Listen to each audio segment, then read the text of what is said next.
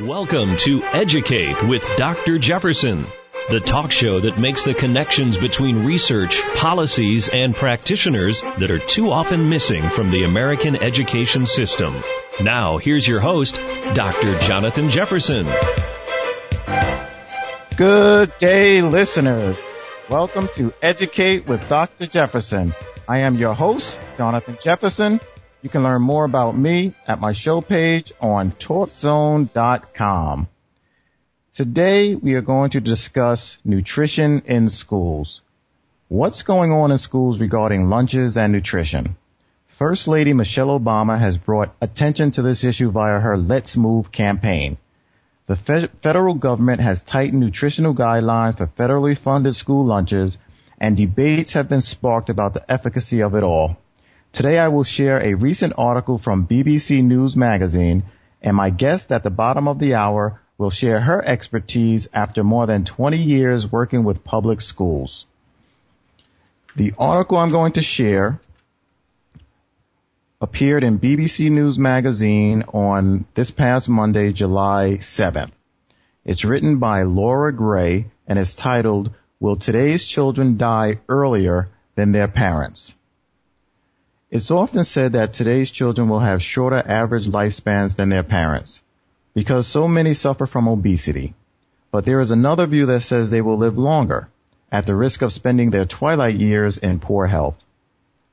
The idea that children alive today will die younger than their parents has been popularized by Michelle Obama and Jamie Oliver, but the assertion that they may on average live less healthy and possibly even shorter lives than their parents originates in scholarly research. Not all experts are convinced, however. It's true that the number of people who are obese now is higher than in the past. Figures published in The Lancet earlier this year put the figure at 2.1 billion worldwide, up from 875 million in 1980. It's also true that obesity-related illnesses have been on the rise. It was reported this week that the United Kingdom is suffering a national health emergency because the numbers being diagnosed with type 2 diabetes, an illness which is often linked to obesity.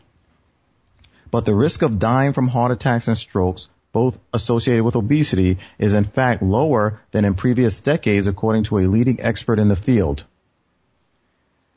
If you take Britain as an example, the probability of dying from the sorts of things caused by being overweight has gone down by a factor of 4, says Sir Richard Peto, professor of medical statistics at Oxford University.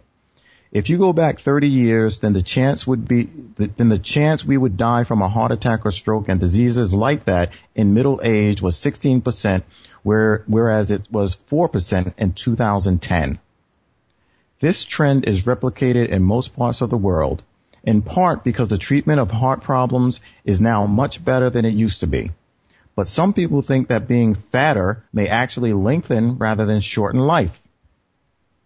Catherine Fiegel, an epidemiologist at the National Center for Health Statistics in Hyattsville, Maryland, and her team analyzed 97 studies into causes of death and concluded that people deemed overweight by international standards were 6% less likely to die than those of normal weight. People are considered overweight if they have a body mass index, BMI, over 25 and obese with a BMI over 30. Fliegel's paper, published in the American Medical Journal in January last year, says it's possible that overweight people get better medical care either because they show symptoms of disease earlier or because they're screened more regularly for chronic diseases such as diabetes and heart attack. It drew a hostile response from some public health experts who have been advising people for decades to watch their weight. A number of other researchers, on the other hand, have embraced Fliegel's work and see it as the latest illustration of what is known as the obesity paradox, the notion that there is inverse relationship between body fat and risk of death. At least one study has suggested that heavier people are more likely to survive certain operations. Fat or not, people around the world are likely to live longer than previous generations, says Peto. If you're not in the middle of war, HIV epidemic, or drinking gallons of vodka, then overall death rates are going down, and they are going down very fast, he says. The probability of dying before age 50 worldwide is half what it was 40 years ago. Of course, there are differences between countries. 40 years ago, more than 36% of people died before their 50th birthday in Iran, whereas now it's only 6%, Pito points out. On the other hand, in some countries of sub-Saharan Africa, there has been very little change. There are a variety of different reasons for lengthening life expectancy, including better vaccination programs and cleaner water, better trained midwives, and people stopping smoking. But though we may live longer, our quality of life may be low. According to research led by Christopher Murray, director of the Institute of Health Metrics and Evaluation at the University of Washington in Seattle, Americans often have to cope with a range of medical problems during those extra years of life. They are not necessarily in good health, he told the Wall Street Journal. Obesity, diabetes, kidney disease, and neurological conditions like Alzheimer's are all on the rise, both in the U.S. and in much of the developed world. Once again, this article was written by Laura Gray for BBC News Magazine and was released this past Monday, July 7th.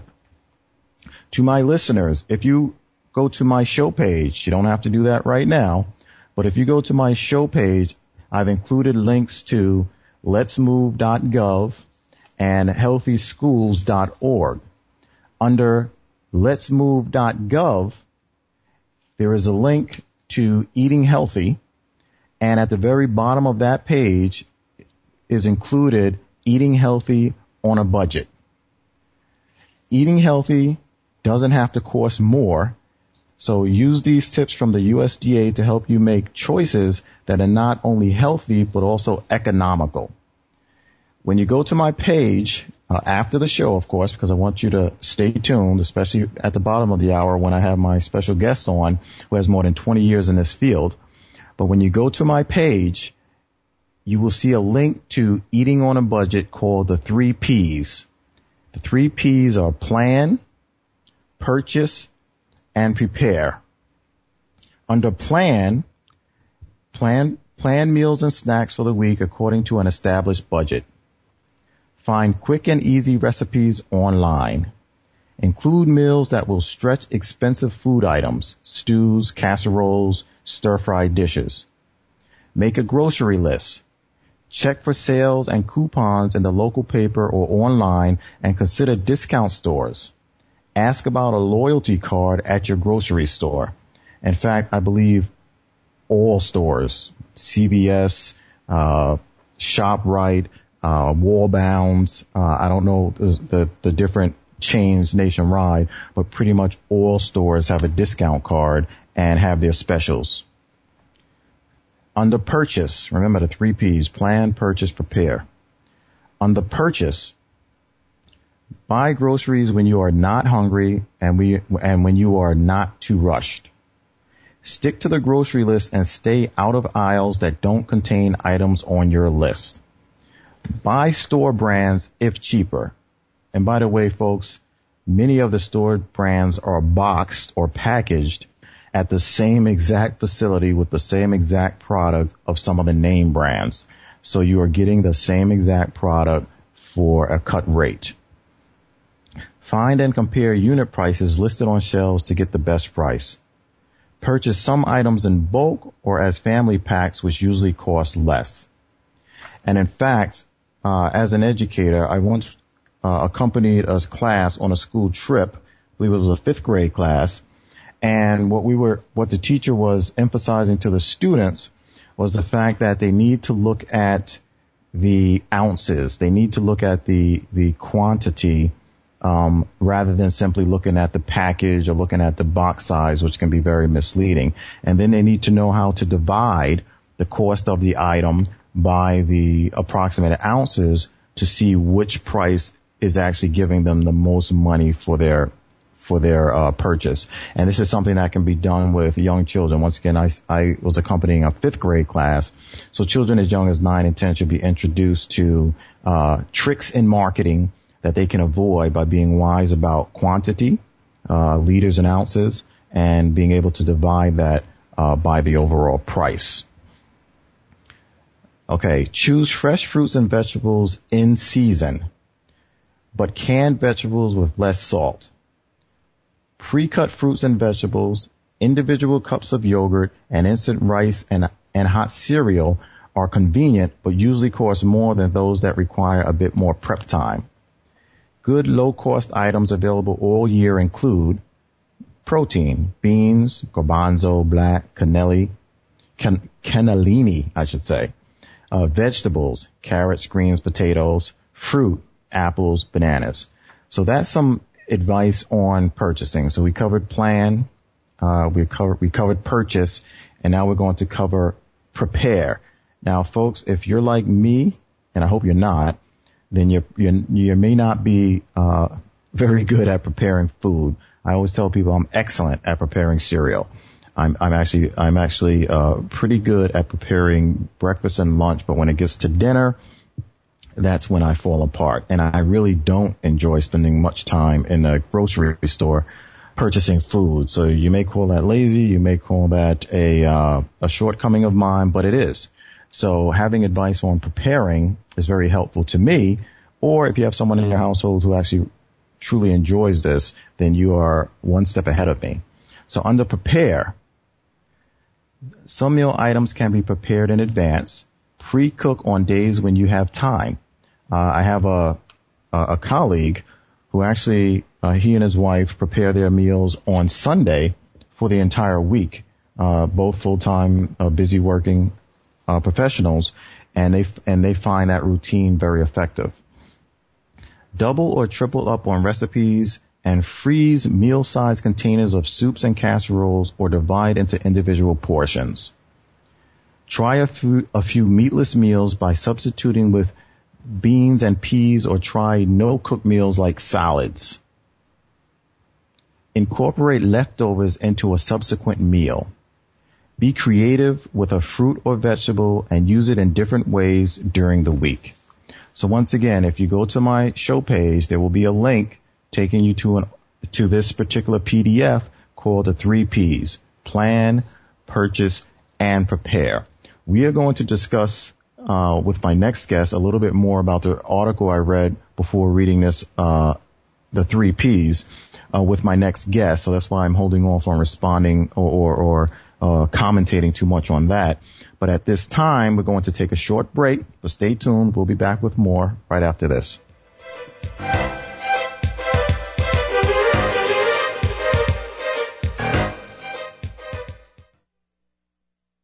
Welcome back to Educate on Talk Zone. Here's Dr. Jonathan Jefferson. Welcome back. Welcome back to the show and our discussion of the topic of nutrition in schools. If you'd like to join the conversation, the phone lines are open, 888-463-6748. That's 888-463-6748. We're taking your calls on Talk Zone. And in fact, if there's any day that I'd love you to give me a call, it's today, on the first day that I've actually spending half a show doing a monologue. So once again, the number is 888-463-6748, and our topic is nutrition in schools. The first portion of today's show, I read an article by Laura Gray titled, "Will Today's Children Die Earlier Than Their Parents?" There are some interesting points that were brought up in this article that I'm also going to run by my next guest at the bottom of the hour. And one of the points I wanted to bring up was, although we are living longer and the next generation will live longer, their quality of life in their quote-unquote extra years, those years over 50, their quality of life may be less. So, yes, we are living longer thanks to the benefits of modern medicine. I personally have dealt with recently, in the last few years, a couple of surprising medical issues that would have been potentially fatal 20, 30, 40 years ago. And I'm somebody who's very physically active and someone who's had a record in my life of very good health. However, I do believe that my active lifestyle and not being obese by far helped me to survive the scares I had in the past few years. They included, I believe it was 3 or 4 years ago, pulmonary emboli. That's blood clots in the lungs. And both of my lungs were riddled with blood clots. And I waited, my God, 10, 11 days before I actually went to the hospital and said, what's going on? I just thought they were pulled back or something. And modern medicine had me out of the hospital in 3 days. And after a few months, they said it was just a rare anomaly. There was nothing genetic or anything that would likely repeat itself. But, they said take an aspirin a day and you'll be fine. Now, that same scenario 30 or 40 years ago, or when we didn't have the many anticoagulants we have today, may have been fatal. They may not have been able to simply inject me or have me inject myself for a few days and, break up the clots. And before you know it, I'm just taking a baby aspirin, no more clots, everything's fine. Well, different generation, it may have been fatal in my early 40s. Recently, thanks to modern medicine, I went in to the hospital for an entirely different reason, to just check once again to confirm years later that there were no clots. And as it turns out, they found and diagnosed a heart condition. Wasn't what I went in there for, but by hooking me up to all these machines and checking for one thing, they found that one thing didn't exist, but another thing did. Initially, they thought it was something quite scary, something that would actually called amyloidosis. If you look it up, it's very rare and would actually require could actually be fatal or require heart transplant, depending on the severity. So they sent me to yet another hospital that had cutting-edge researchers, and those researchers said, no, I don't have that potentially fatal amyloidosis. They said I do have something, but it's something that's easily treatable and would allow you to live a normal lifespan. Well, these same medicines that I'm taking now that will allow me to live a normal lifespan with a heart condition didn't exist 10, 20, 30 years ago. So I am not surprised at all that, the next generation will live longer. Modern medicine is always making incredible strides. However, no matter how you cut it, obesity itself and having so many children obese from primarily lack of movement. That's why I'm a big supporter of the Let's Move campaign led by Michelle Obama. Students need to move. Your children need to move, especially in a world that is so technical where everything's at their fingertips. Entertainment is at their fingertips. They never need to move in order to be entertained. So it is critical that, we demand that our children are moving before school, during school. It is our responsibility as parents to make sure they are moving after school, that they're not sedentary. We need to make sure that they're eating properly. And you can, rewind this here episode to listen to some of the statistics and to listen to some of the ways you can plan, purchase, and prepare more healthy meals. And in fact, right now I'm going to share with you another PDF that will be available on my site after the show, called Smart Shopping for Veggies and Fruits, 10 Tips for Affordable Vegetables and Fruits. It is possible to fit vegetables and fruits into any budget. Making nutritious choices does not have to hurt your wallet. Getting enough of these foods promotes health and can reduce your risk of certain diseases. There are many low-cost ways to meet your fruit and vegetable needs. And once again, these are the 10 tips for affordable vegetables and fruits. And this comes from the government site, letsmove.gov. So through letsmove.gov, and like I said, I'll make it available on my show page, but through letsmove.gov, you click on healthy eating, you scroll down to the bottom, actually read through the whole thing. It's not a long page, but when you scroll down to the bottom, this is one of the articles or PDFs made available. The 10 tips include: celebrate the season. Use fresh vegetables and fruits that are in season. They are easy to get, have more flavor, and are usually less expensive, your local farmer's market is a great source of seasonal produce. Number 2, why pay full price?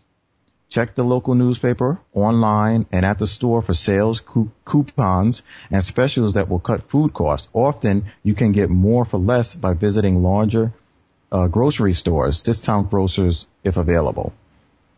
Number 3, stick to your list. Now, I am definitely guilty of this. I will go in for 2 or 3 items and come out with 10. So stick to your list. Plan out your meals ahead of time and make a grocery list. You will save money by buying only what you need. Don't shop when you're hungry. Shopping after eating will make it easier to pass on the tempting snack foods. You'll have more of your food budget for vegetables and fruits. Number 4, try canned or frozen. Compare the price and the number of servings from fresh, canned, and frozen forms of the same veggie or fruit.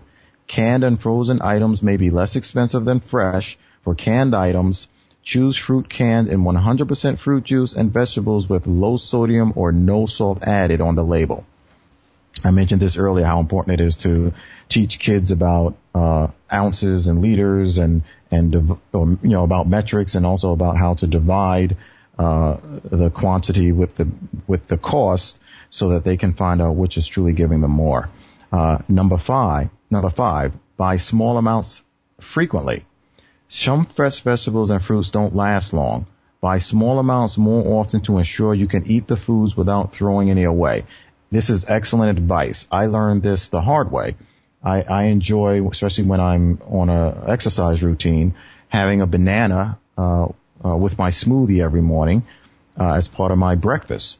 And if you don't get the bananas green enough, by the end of the week, if you're having one a day, you're going to have some very soft and overripe bananas. So this is a great bit of advice. Buy small amounts frequently with regards to fresh produce. Number 6, buy in bulk when items are on sale. For fresh vegetables or fruits you use often, a large size bag is the better buy. Canned or frozen fruits or vegetables can be bought in large quantities when they are on sale, since they last much longer. Number 7, store brands equals savings. I mentioned this earlier. Opt for store brands when possible. You will get the same or similar product for a cheaper price. If your grocery store has a membership card, sign up for even more savings. I mentioned the fact that many of these generic items are actually packaged in the same exact facility with the same exact products as the name brands. Number 8, keep it simple. Buy vegetables and fruits in their simplest form. Pre-cut, pre-washed, ready to eat, and processed foods are convenient but often cost much more than when purchased in their basic forms. Number 9, plant your own. Start a garden in the yard or a pot on the deck for fresh, inexpensive, flavorful additions to meals. Herbs, cucumbers, peppers, or tomatoes are good options for beginners. Browse through a local library or online for more information on starting a garden. And yes, there are people living in apartment buildings with hanging gardens right on their balconies or inside their living rooms. Lastly, number 10, plan and cook smart.